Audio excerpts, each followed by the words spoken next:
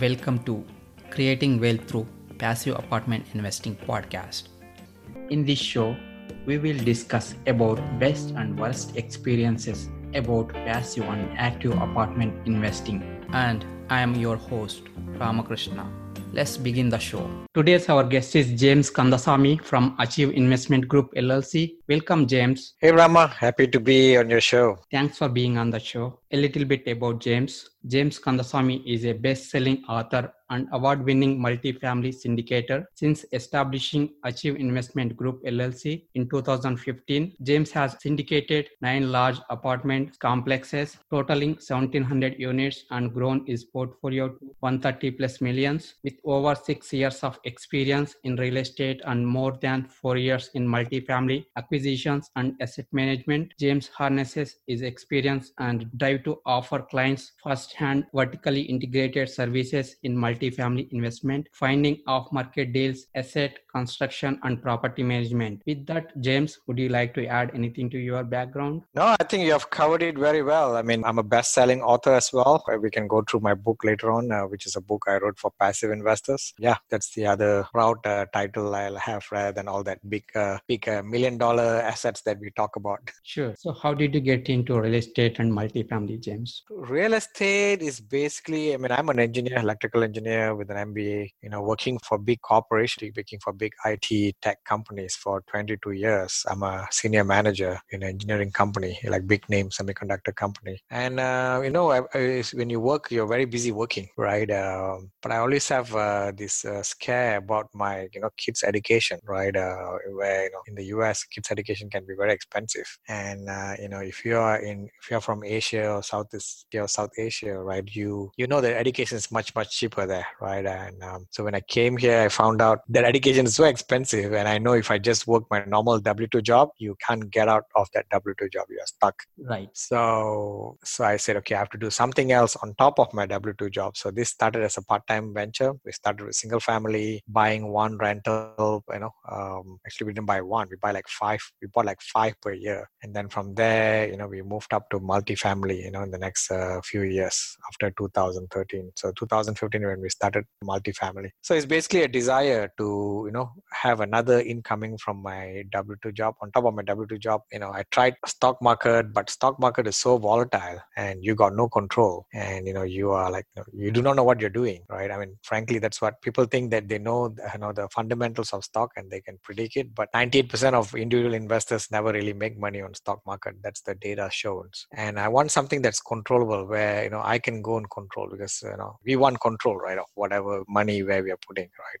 And stock market doesn't give that, right? But real estate gives, because real estate, you are the top of the food chain. You are the top guy, right? You are the owner of the asset, right? In stock market, you don't own the asset. You probably own 0.001. And if something wrong in the management, your stock can go down, 20, 30%, right? So you got no control. So that's how I ended up with real estate, because it's a lot more control. I wanted another additional stream of income. And I also don't want this, part-time job too much disruptive in my peaceful of my mind and my job. So that's why real estate. Right. And why multifamily? Why multifamily? Well, that's where I learned, we started with houses, single family houses, right? And then multifamily is a natural progression. Apartments are a natural progression. Now you're going more than 5 units, houses. So you're going to multifamily, and multifamily is different beast, right? The houses, there's a limitation on houses. You can buy like maybe 10 houses under your name, and maybe you add your spouse's name, you can put another 10 houses, maximum 20 houses, right? Under Fannie Mae loans. Then you have to go to portfolio loan, which is more tricky, right? Houses. But houses also is very difficult to manage, right? You have different tenants. Tenants call you directly, so you have to talk to them directly, and you have different times insurance expiring of different houses. So it's a lot of management. It's very intensive in terms of management. Then multifamily is, you can hire someone to run the show on the site, as long as you underwrite your deal properly, and as long as you are able to scale your business. And if you are good at people management, or if you're good at project management, all your audience need to listen. If you are good at people management or project management at your work, you probably can run this business, right? Because it is people management and project management. Using people, you can basically delegate that to them, so that you can focus on your normal W-2 job and your life. So that's why multifamily. And also multifamily has a fast appreciation component, right? Where the value of the multifamily multifamily is based on, income that is produced by the multifamily. So compared to houses, you can build a palace in the middle of all the houses, 100,000 houses. You can build a palace costing $1 million. The valuation would probably will come like 110 or 120,000, right, of that palace, even though you spend 1 million, because it's based on the surrounding comps. Whereas in multifamily, that's not the case, right? It's based on the income stream. So the higher the income that multifamily is producing, the higher the value is. So we go with the multifamily because we can go and work hard and put in our sweat equity. We can really work hard, push up income, increasing the value, and we can make a lot more money on multifamily. So right, yeah. So what challenges you faced during early stages of your multifamily journey, and how did you overcome them? Early stages is a lot of mindset thing, whether you can do it or not. I mean, I'm a immigrant, right, who came from out of this country. Coming here, you want to buy a house. I mean, it's easy to buy a stock. No one see you. You just register on Robinhood or E-Trade and you just buy, and nobody really talk to you, right? But you can't simply go and buy real estate, right? People, they talk to you and they see you, and this guy doesn't sound American. What are you doing? So it's a different game, for immigrants, right? Yeah. But that didn't stop me. I mean, I just look at a good deal and I look at it as I'm helping them, right? There's nothing wrong helping them. And the law here, allows you to go and buy any deals, on the market, right? As long as you are doing normal transaction, right? You are doing everything legally. So, so that was a mindset thing. I thought that people would not sell to me. Who's this guy coming, out of the door? He so doesn't have the accents of the Americans here who have normal accent trying to buy my house. Because I was buying distressed houses, right? So, and later on we bought distressed multifamily. You're the only guy who looks different in that multifamily, but you are the owner. But we overcome all that. I mean, we just thought we were just doing our work, and even raising money from people. I mean, when we do syndication, right, where we raise money from investors. We have a lot of investors who are engineers, lawyers, doctors, and business owners. They all come and invest with us. I mean, why they should give it to this guy, right? So, but we had good track record. We built that good track record, and that's how we overcome it, right? And we tell people, and we work really hard, and we are being very. We became a very trustworthy person just because we are really working hard and we give really good returns for our investors. So that's how we overcome our roadblocks. Right. Thanks for sharing about mindset issue. Yeah, that's so true. Yeah, I mean, I'm an immigrant. That's one of the biggest thing. I want to make sure that some of the audience who are immigrants, they understand that how you can relate to our story. Right? I don't want to tell all the high and moon, all the good stuff. I want to tell you guys what's directly. It's more important, right? You're spending time to listen to this podcast, so you want to really get a lot of value and related to it and all that, right? So anyone can do this business if you have a different mindset. Yeah. Right, and you need to believe in that. And US, there's so much of opportunity out there. It's unlimited opportunity here. You just whether you want to do it or not, and what's your risk tolerance are. If your risk tolerance are so low, then you probably do not want to do it, right? I mean, if you look at me, I have like 3 kids, all young kids going to school, and I have my full-time W-2 job, and I was the only breadwinner, right, in my house. So it's very important for me to double or triple my pay before I start quitting my job. And I quit like 3-4 years ago, but it's very scary, right? We don't have anyone else here in the US, right? So we can't mess up, right? So we are always important to do this on the part-time, not like just jump into some business and start doing this on your own. Yes. Yeah, your story definitely inspires a lot of immigrants. Yeah, absolutely. Yep. So James, like what markets you are investing and what is the reason? I look for Austin and San Antonio, which is in Texas. And the simple reason is because we are vertically integrated. We do everything. We do property management, we do asset management, we raise money ourselves, and we also do construction. And Texas is a really good market by itself, and it's on our backyard. And I think it's important to focus on our backyard because it's already a good market. It can be a hot market, same like your market, right, Rama, in North Carolina. People say it's hot, yes, but that is still the best market for local guys, right? So unless you are somewhere in a very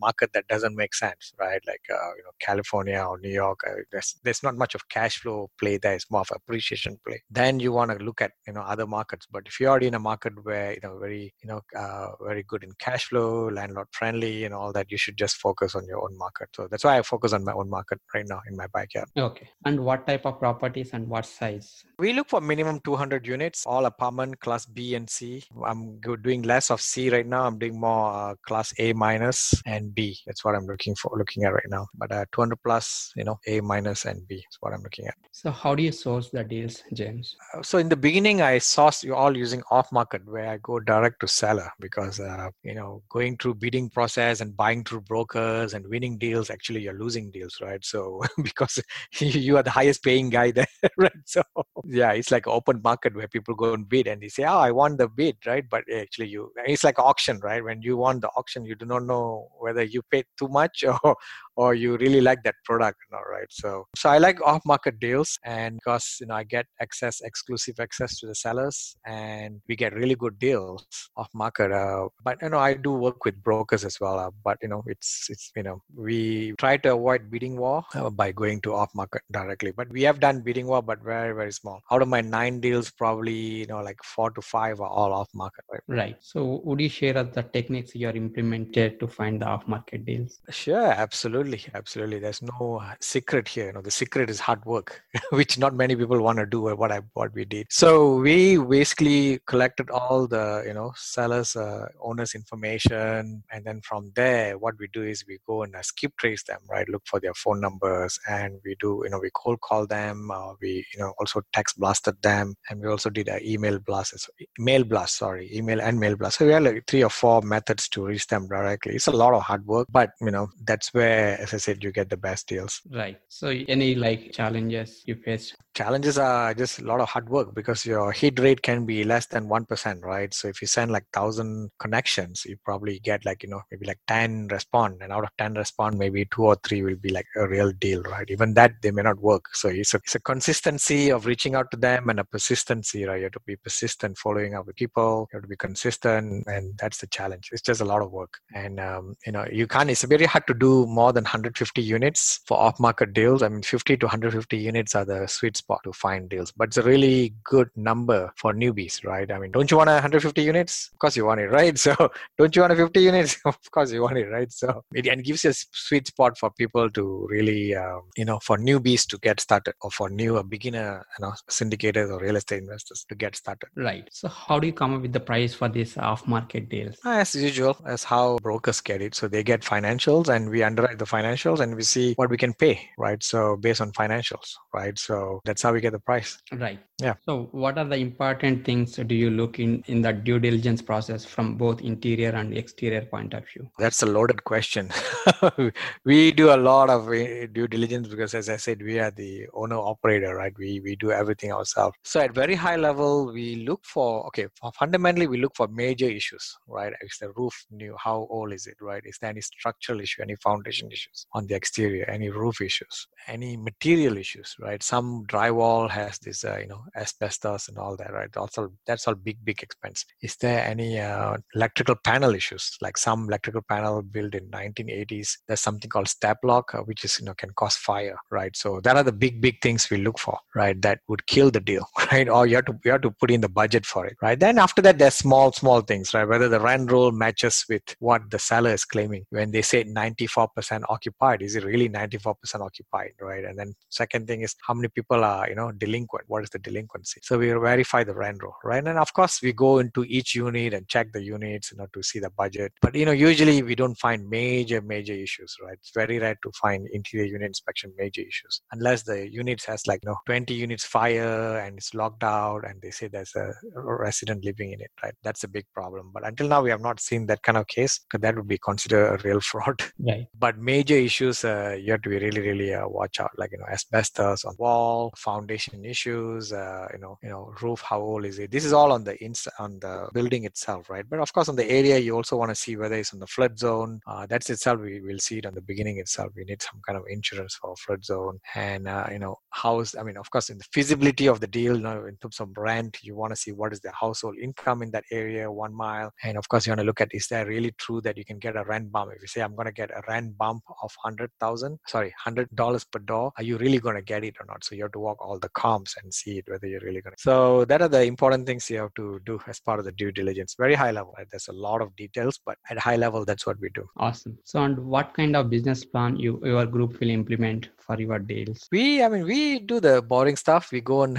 push up the rent and reduce expense. But of course, there's a lot of details on that, right? It's not simple. You can go and tell people to push up rent. So the business plan, we actually basically in business plan, everything model in Excel, right? And we try to map tenant behaviors in Excel. So when we said that this particular unit configuration, someone's going to pay $50 more, we are actually trying to model that a real resident gonna really put $50 more, right, when we renovate. So that's what we validate, right, in our business plan. So that's what primary things we do. I mean, how do we push rents? How do you make the management more streamlined? How do you make the turnover much less, right? Because now you have much better management. Because less turnover, your expense to turn over the units are less as well. So, but that's what we do. I mean, increase income by doing capex, capital expense on all the interiors, and also we do exterior as well to make sure the curb appeal and the whole units are looking nice. And on the exterior, we look at driveways. We look for, if we need to do painting exterior to look nice, we'll do it, and we make sure the landscapes are good.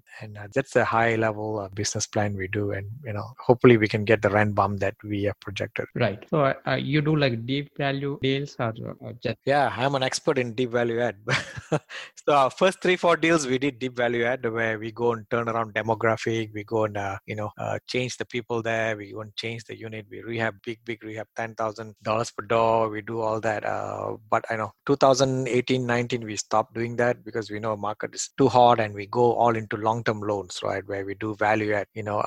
Slightly boring stuff, but deep value add is very exciting. But value add is slightly boring, and cash flow is the worst boring one, right? But yeah, we do deep value add. But as I said, 2018-19 we went to the normal value add deals. Right. So how do you come up with the budget for interior and exterior? Based on experience, and I know you can use contractors to do it, but we are so experienced right now. When I walk into a property right now, I already know roughly how much it's going to cost, like whether $3,000 or $5,000 per door. We know what we have spent on other properties, and exterior, we'll see if there's a major thing. Of course, we get let's say there's a big foundation issue, we get a foundation guy to really validate the fix, right, and give us a bid, right. We do that. If there's a roof, we have our subcontractor who does the roof, and he gave us the bid as well. So we get contractors to do it for big stuff, but for small stuff like interior rehab, we do it ourselves. Okay, great. So would you share us about your best and worst renovation experiences? Best and worst renovation experience? Yeah. Best renovation experience, our second deal where we spent almost $5,000 a door. We spent almost $1.5 million in 12 months, and we increased our whole value of that unit, of that property, from $6 million to almost $13 million in 12 months. Wow. Yep. So that's crazy, right? So we refinanced out in 12 months, refinanced all our cash out plus 17%. But the amazing thing, how we can spend $1.5 million in 12 months is really amazed me sometimes. That sounds like a big number, right? $1.5 million, and I'm the guy who spent it. So, but basically, it's a conversion from cash in your bank to the value of the property. That's what we did. Right. So once you convert that cash into the value, so imagine we spend $1.5 million from cash to value, and our value of the deal went from 6 million to 13 million, right? So that's a huge multiplication, right? So yes. Right. So basically we converted everything into an asset, and from asset we refinanced out the cash. Right. So that's one of the best. Bad remodeling. Let me think. All remodelings are good, but we had cases where vendors run away with money and all that. I would say that's a bad experience where we give some vendors some money and they take the money and went missing. Right. So that's a problem. So it's all part of the learning for us. Yeah. I would say. Of course we didn't lose a lot, but still a bad experience for us because how we work with vendors and all that. That's why it's not an easy business. Especially if you're doing construction, if you're doing property management, super hard business. But that's where the most money is made, right? And we are owner operators, right? So we watch all our expenses like a hawk.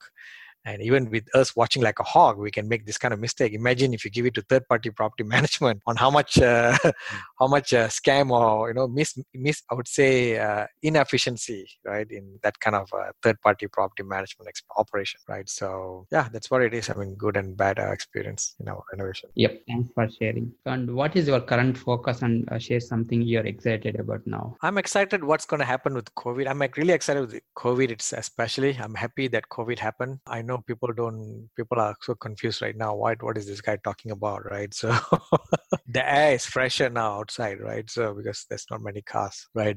But I mean, jokes aside, I mean, it's important for any investors to go through the ups and downs of the market, right? So when I started in 2013 with single family, and at that time I didn't go through any downturn. So I always have this feeling that I'm not complete yet because I haven't gone through a downturn, right? How do I talk to an investor? I can't boast a lot about an investor, right? If the investor said that, hey, you have never gone through downturn, what's the point? You're talking a lot, right? So, right? I mean, there's a lot of champ in a good market, right? Everybody's a champion in a good market. So I'm happy we're going through it right now. We are doing very well right now. Not say very well, we are doing well. I mean, during recession. I mean, of course, it's not good as non-recession, but I'm happy that I'm getting the experience to operate properties during downturn. Yeah. Right. So now I can put that in my resume, right? Went through a downturn cycle. Yes.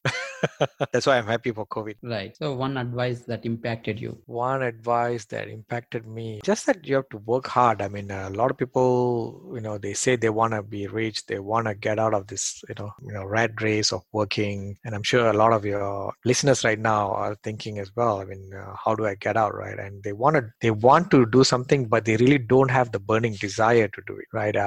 Like for example, like you, Rama, right? I mean, you are doing this podcast, right? You don't have to really do it, right? You can just go on with your life, right? But the reason why you're doing this and giving this free content, you are going out of your way to do extraordinary things, right? So people who does extraordinary things, usually will progress much faster in life, right? And a lot of your listeners will be probably doing the normal things, right? They don't take action, they do not want to take risk, and they think it's better just to save, to just work, right? There's nothing wrong about just working, you just have to how much risk tolerance you have. But then, it's a conflicting information, right? If you say I want to be, I want to get rich, I want to be wealthy, I don't want to work anymore, but they're not doing anything that's out of their normal day to reach their vision, right? So that's why, I mean, you have to do things differently from others if you want to, come up in life. Yep. Right. If you want different results, you have to do different things, like what Einstein say, right? So if you're doing the same thing, then of course you're going to be the same thing. So don't blame anyone else. So any of your personal habits that helped you to be successful?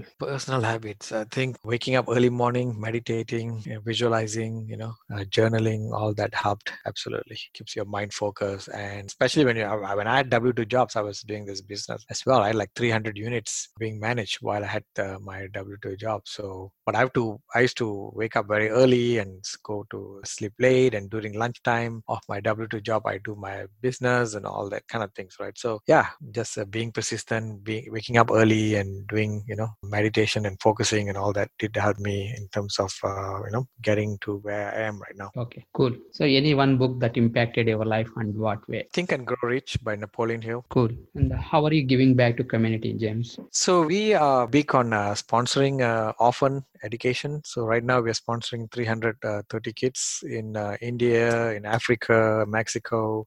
By giving them education, we are sponsoring the education, and we have a big goal of doing a lot more kids as we move along in our life. And that's what we are focusing on right now. We're focusing a lot. While we do our business, but we are all about giving back to the community. On top of sponsoring the children education for our community, we give a lot of school backpacks, school supplies, and we do a lot of Thanksgiving function for kids, Christmas function for kids, and and also Halloween function, right? So we do a lot of it for all our properties, 9 properties that we have. And we also have usually we set up like a mini library in all our community so that kids can get education. And a lot of our investors do contribute to that library. They buy books for the kids and all that. So it's a good way of helping everyone while we do our business. Yeah, good idea. Well, that's end of the day, that's what you want to do, right? You want to impact other people's life, right, while making money. Yeah. So how can listeners connect with you, James? They can come to my website. It's called achieveinvestmentgroup.com. Achieve is like achieving a goal, ACHIEVE, achieveinvestmentgroup.com. And if they want to be in our investor list and come to my website, there's a link called Invest With Us on the top, and then just click there and register. But I'm offering all your listeners a free book right now. I'm launching my website on my book, which is a bestseller book. It's Top 15 Real Estate estate investing book by Jim Cramer, The Trade. The book name is called Passive Investing in Commercial Real Estate, and you can go to passiveinvestinginrealestate.com to get it. Passiveinvestinginrealestate.com to get it for free. So they should go and get it because it's a limited offer right now. It's a best-selling book, and I already sold like 2,000 paid copies of it. In Amazon, it's like $20. Get it, right? The physical copy. Right here, you can get a digital copy of my book. Awesome. Thanks for sharing, James, and thanks for adding value to the show. Yeah. And my direct email is james@achieveinvestmentgroup.com. So if anyone wanna learn about how this industry works, first read my book, right? Of course, then you can connect with me because the book will give you a really good outlay of the land, lay of the land, I would say, of the whole commercial real estate and how does syndication and passive investment works. Yep, sure. If you like the show, please subscribe, share, rate, and review. And if you want to connect with me, please send me a message, info@ushacapital.com. Thank you for listening. Creating Wealth Through Passive Apartment Investing Podcast. I hope you learned something from the show. See you in the next episode. Thank you. Any information provided from these shows are educational purpose only. As always, please consult with your own CPA, legal and financial advisor before investing.